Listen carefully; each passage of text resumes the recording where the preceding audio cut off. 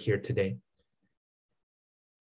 We have this sermon handout uploaded on our website, so that'll give you the basic outline of the sermon. We also have the manuscript uploaded there as usual. So maybe if I'm speaking too fast or you needed to follow along or you want to refer to it later, it's there available for you. Also, we have slides to help you follow along. So if you haven't already done this, the best thing might be to put me and the slides side by side on your device's screen as you watch. So are you ready? Amen. Like I said, there's no more crucial time that we need to be the church right now. And so these days we're working through the book of 2 Corinthians. Today's sermon is titled True Apostles versus False Apostles. And our scripture for today is 2 Corinthians 11, verses 1 through 15. We're in this section of this letter where Paul has been addressing a small group within the church of Corinth that's been questioning Paul's authority as an apostle to them.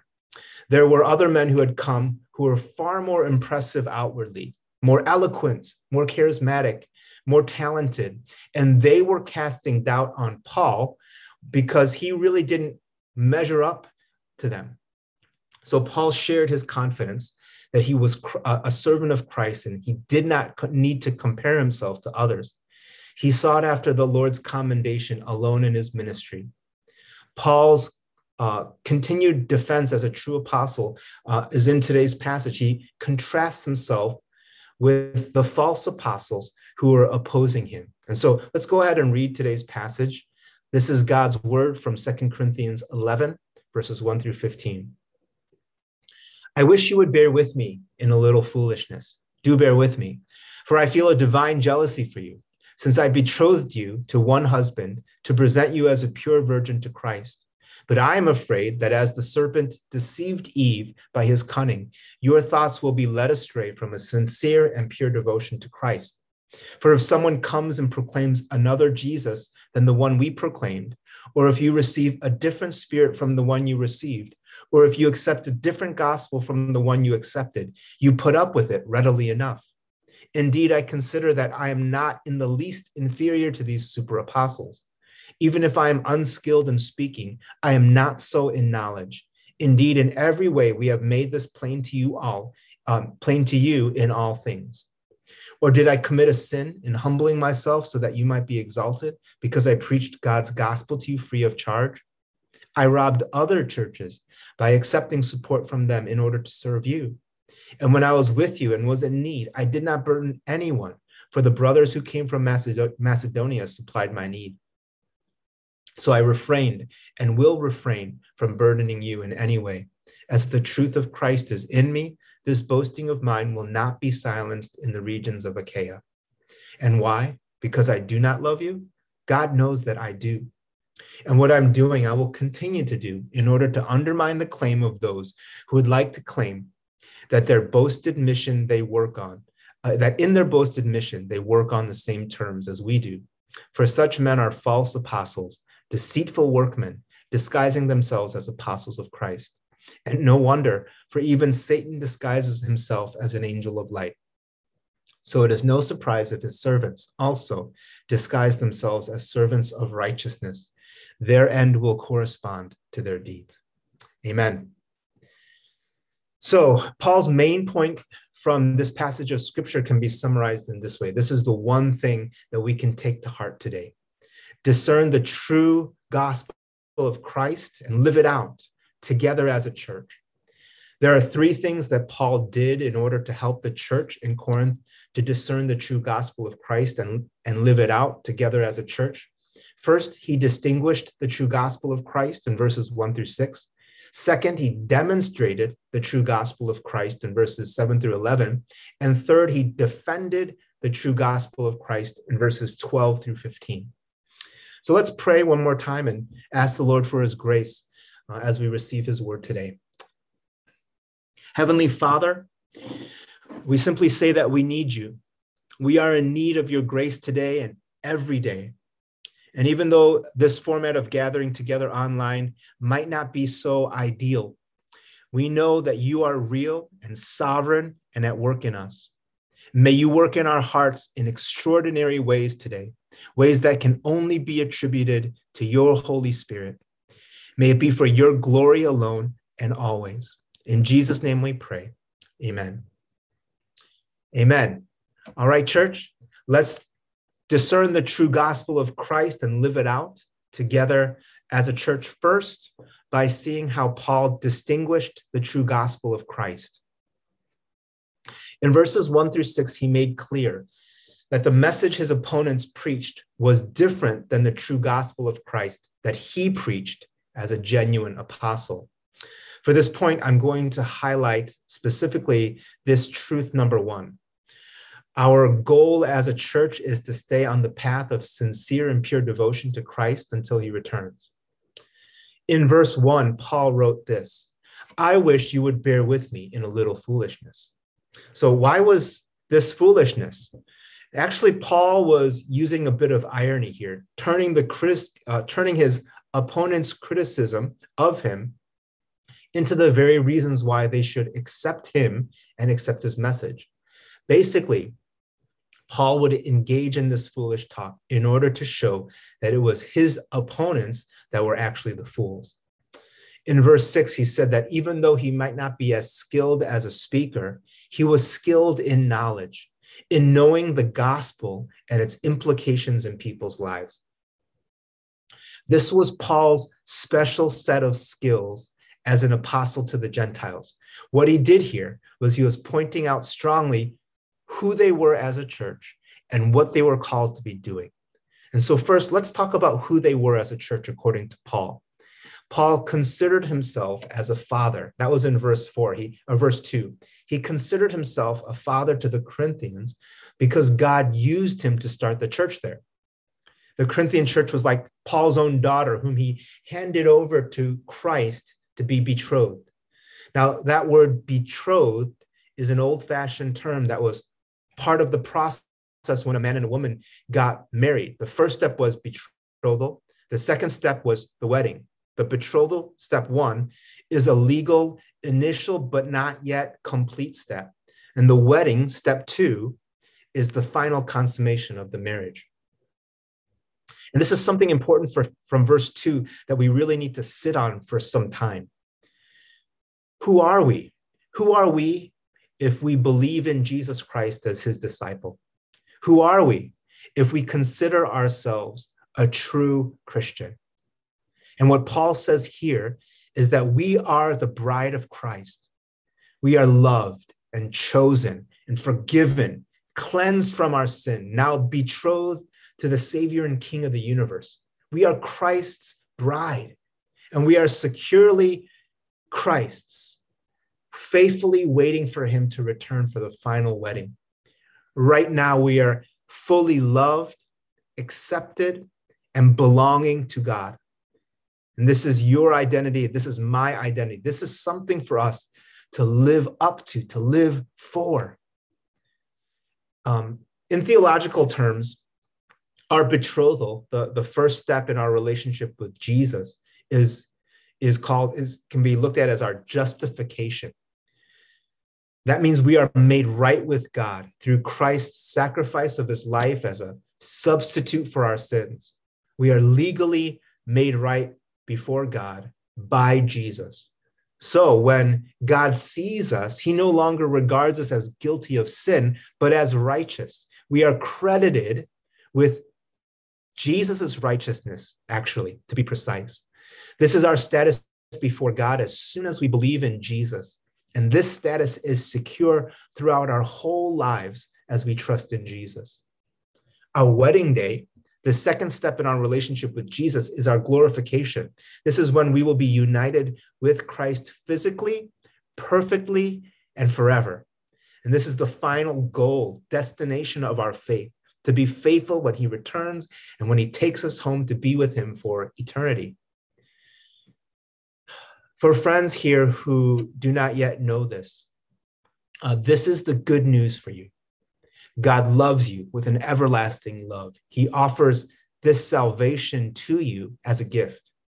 And if you acknowledge that you're a sinner and that you can't do anything to save yourself, and if you put your trust in Jesus Christ as the only way your sins can be forgiven, the Bible promises that you will be saved. If you believe in Jesus, you are justified by faith in Christ, and you will be glorified when Jesus returns. And so I want to invite you to take that first step of receiving God's gift of salvation and to start your new relationship with God today. Second, let's talk about what they were called to be doing, or in Paul's words here, the path that they were to walk on as the church. The reason he did this was he was concerned that the Corinthian church, or at least a small number of them within the church, were being led astray by false apostles and by their false message. Paul wrote in verse 3 that he was worried that the saints in Corinth would be led astray from a sincere and pure devotion to Christ. So look at that carefully. You see, the Corinthians erred on being too open-minded. In Paul's words, they willingly listened when these supposed apostles proclaimed another Jesus than what he and his team proclaimed. They willingly received a different spirit than the Holy Spirit that they had received from Paul and his team. They willingly accepted a different gospel than the gospel they originally received when Paul founded the church. And these critical differences made Paul jealous. Now, this wasn't a human, selfish jealousy. He had a divine jealousy for them. His heart was God's heart for them, that they would be solely, undividedly Jesus' bride. He wanted them to know the truth about Jesus from the scriptures. He wanted them to receive the Holy Spirit who would guide them to the truth. He wanted them to accept the true biblical gospel and reject any and all counterfeits. In other words, Paul wanted them to have a sincere and pure devotion to Christ while they walk the path from justification to glorification. This path from justification to glorification is the theological term sanctification. It's growing in sincere and pure devotion to Jesus. That's a great way to think about sanctification. This leads us to the truth that I want to highlight here in this first point. Our goal as a church is to stay on the path of sincere and pure devotion to Christ until he returns. I want us to look at this graphic called the cross chart, and I got this from a website called The Gospel-Centered Life. Notice the two lines that split off from each other. The top line is a growing awareness of God's holiness. Not that God's holiness changes, but what changes is that as we're in relationship with God, we grow to understand how holy he actually is. Now, the bottom line that goes downward is a growing awareness of our flesh and sinfulness. By God's grace, we are changing more and more to be like Christ in our obedience and character. But also, as we follow Jesus, we become more aware of how deep our sinfulness and depravity goes. As both happen on our path of sanctification, what happens is that Christ becomes bigger and bigger and more valuable and more treasured and more loved in our lives.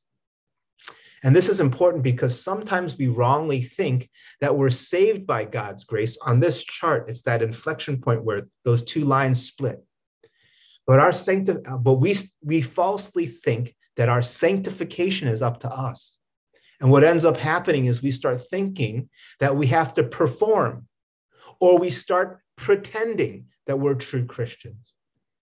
Let me tell you, any thinking or teaching that makes us perform or pretend are false gospels.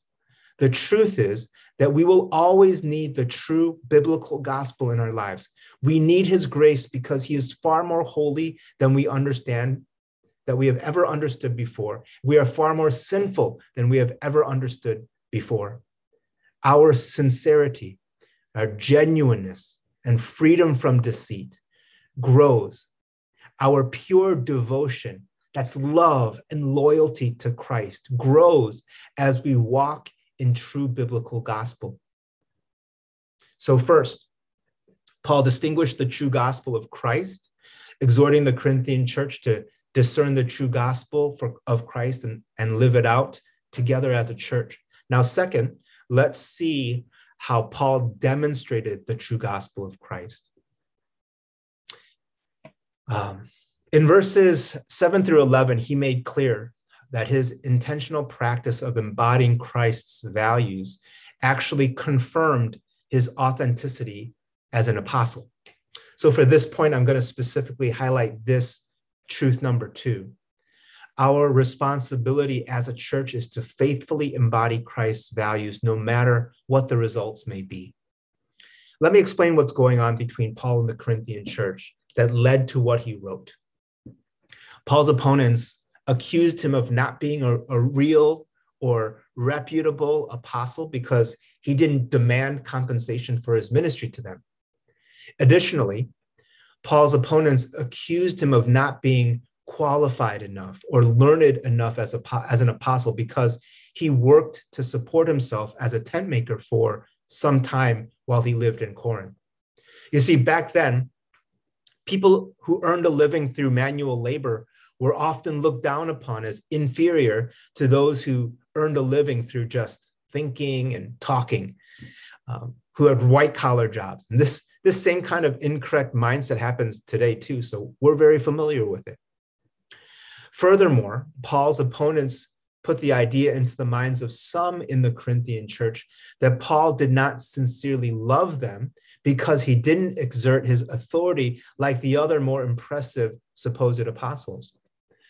But contrary to what others said, Paul claimed in verse 10 that the truth of Christ was in him and that God knew that Paul did everything out of love for them. On a side note here, if you're thinking critically, Paul's argument sounds a little like he said, she said, doesn't it? In that he claimed that he spoke the truth and his opponents claimed that they spoke the truth.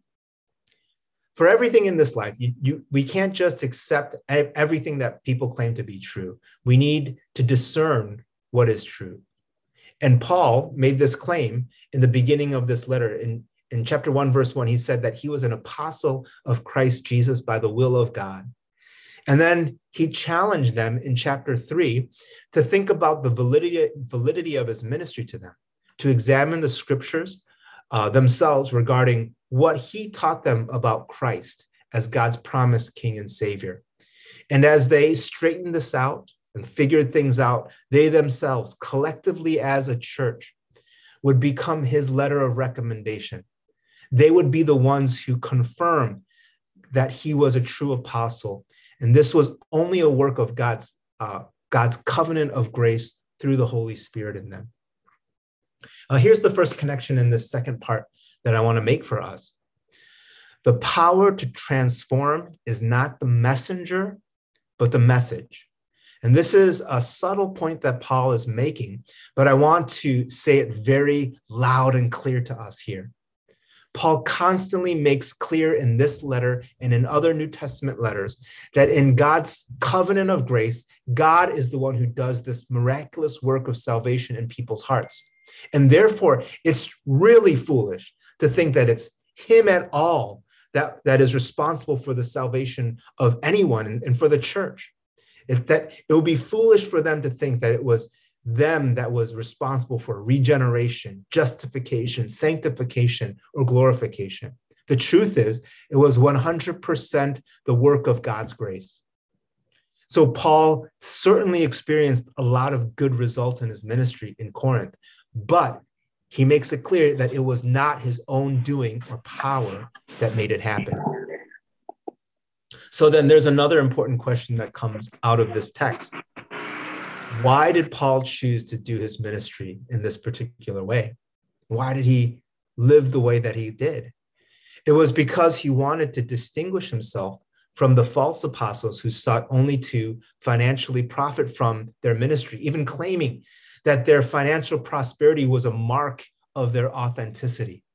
And these super apostles were very impressive to the Corinthian believers with their personal charisma, their speaking eloquence, their abounding knowledge.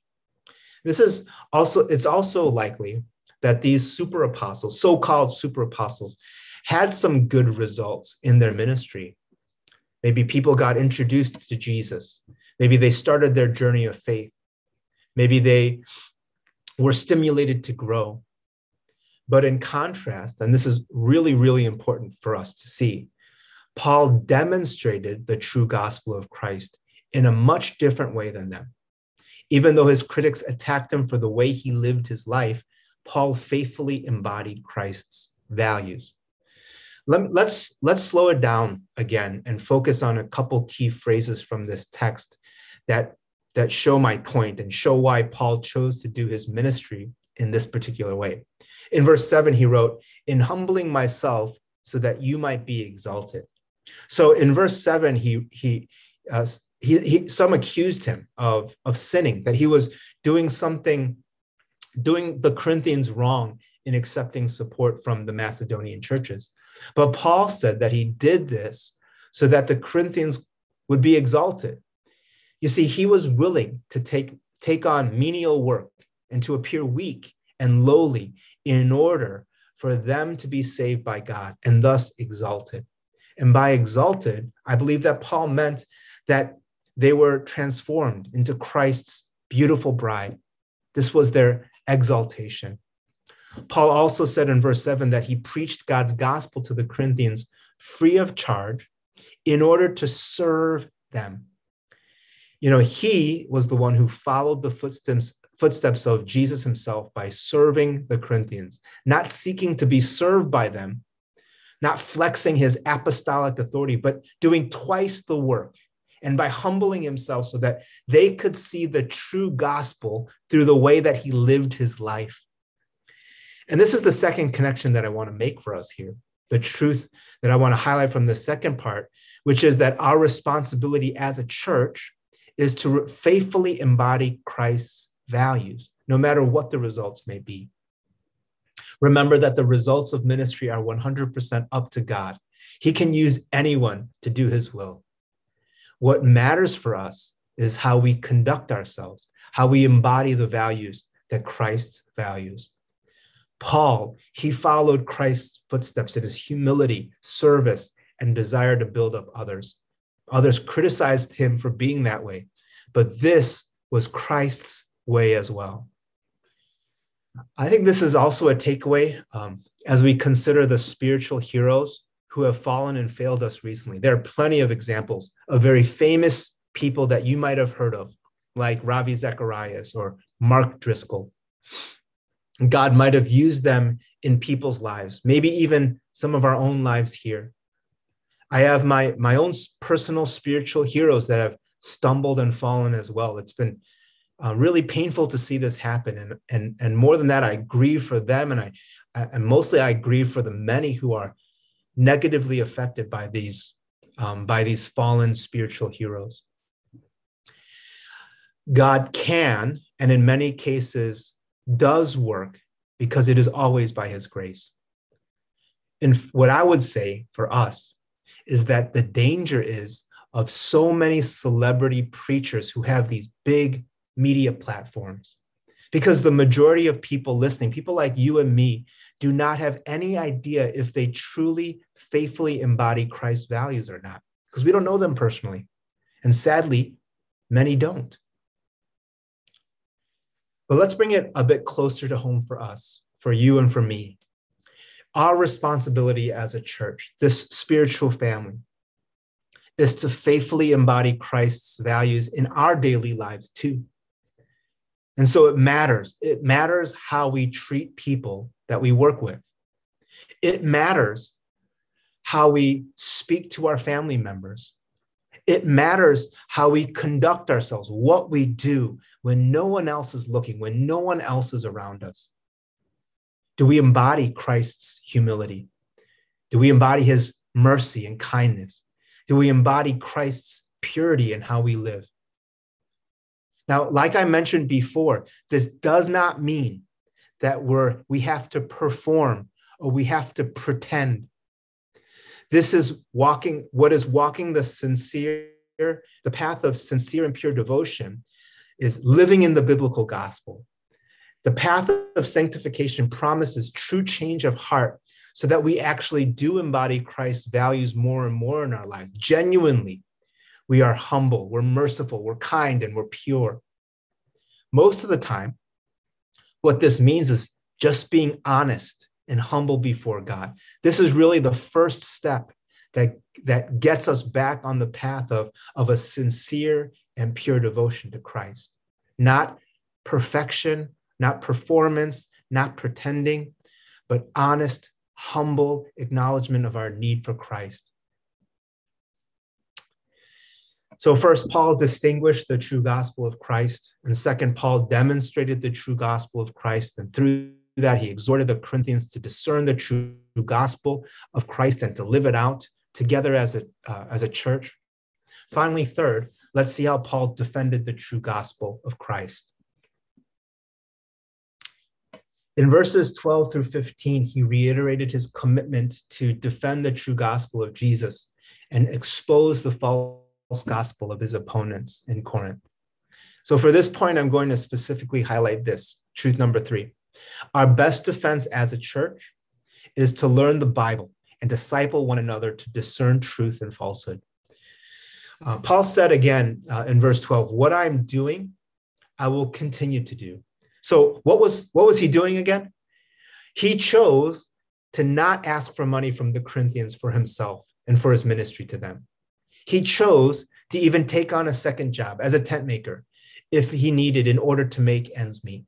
He did this to make sure that the Corinthians knew that the gospel of Jesus Christ was not something to sell to people in order to make money.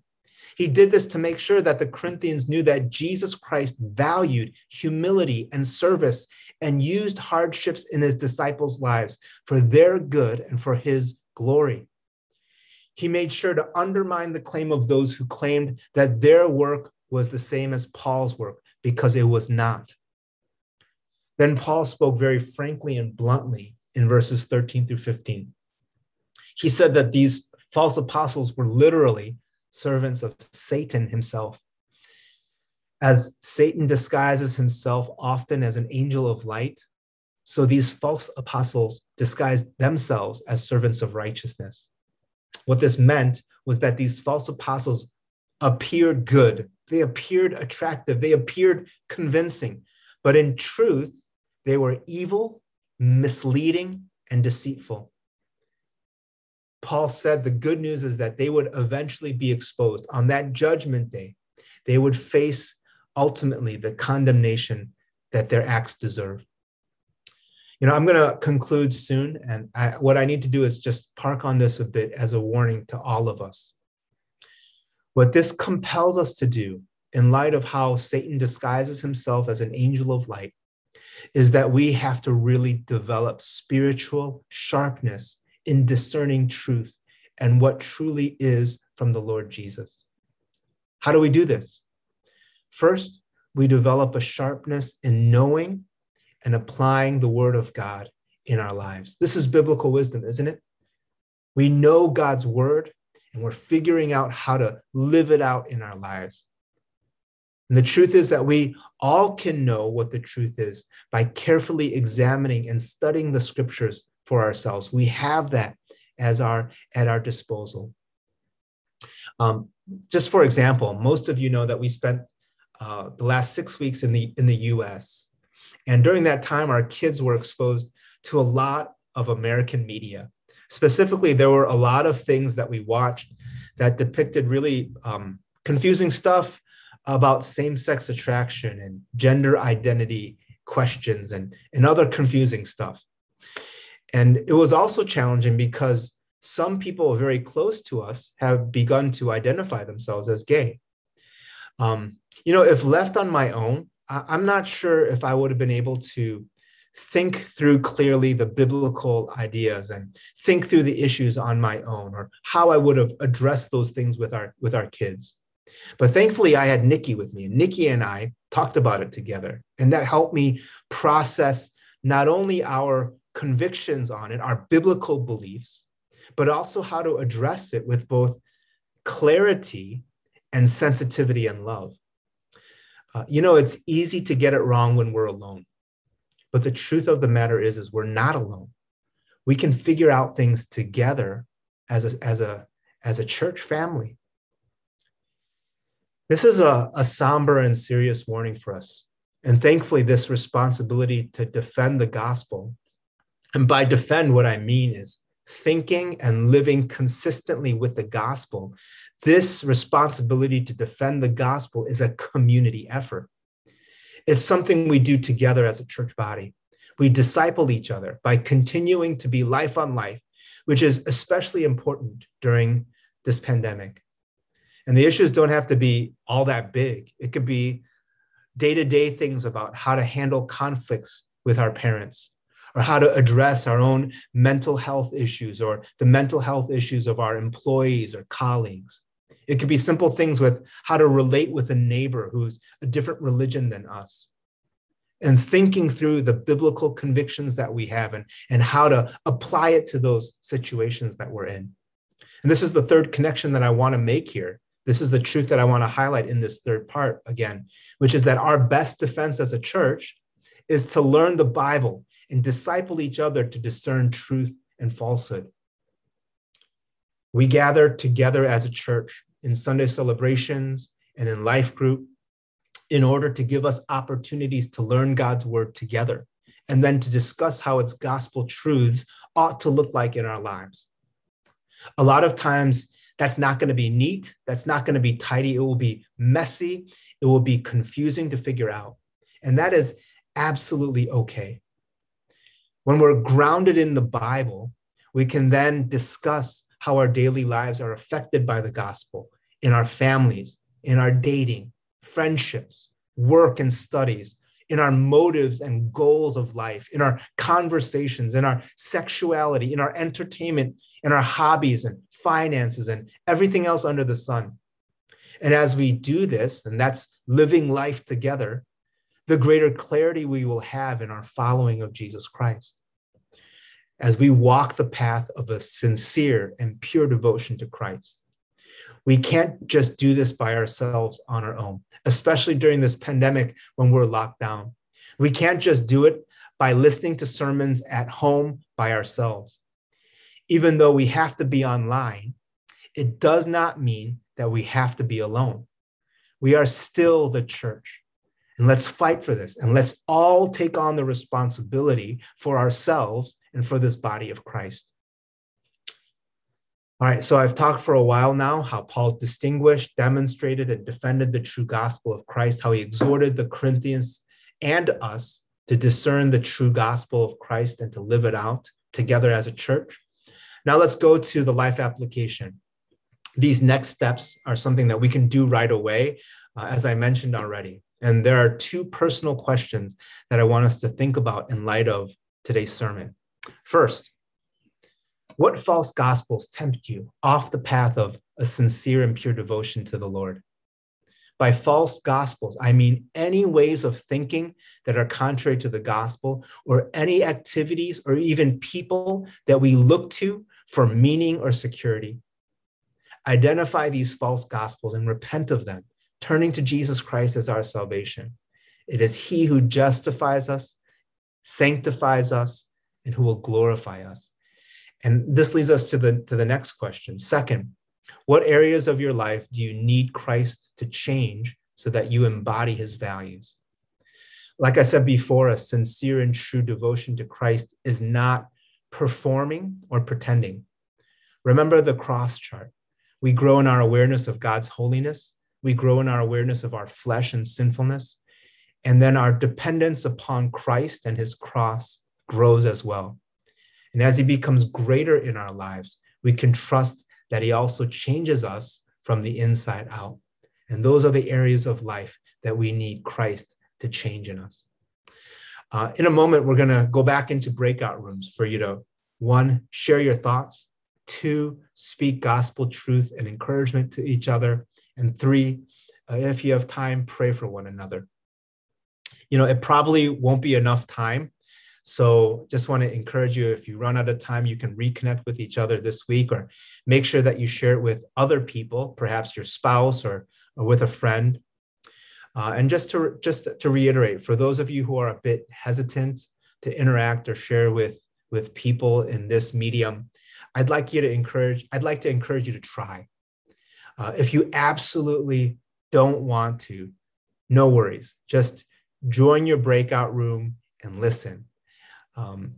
Actually, some breakout rooms I think might have more than two people in one physical location, in which case you might just need to share more briefly and make sure that everyone gets to share.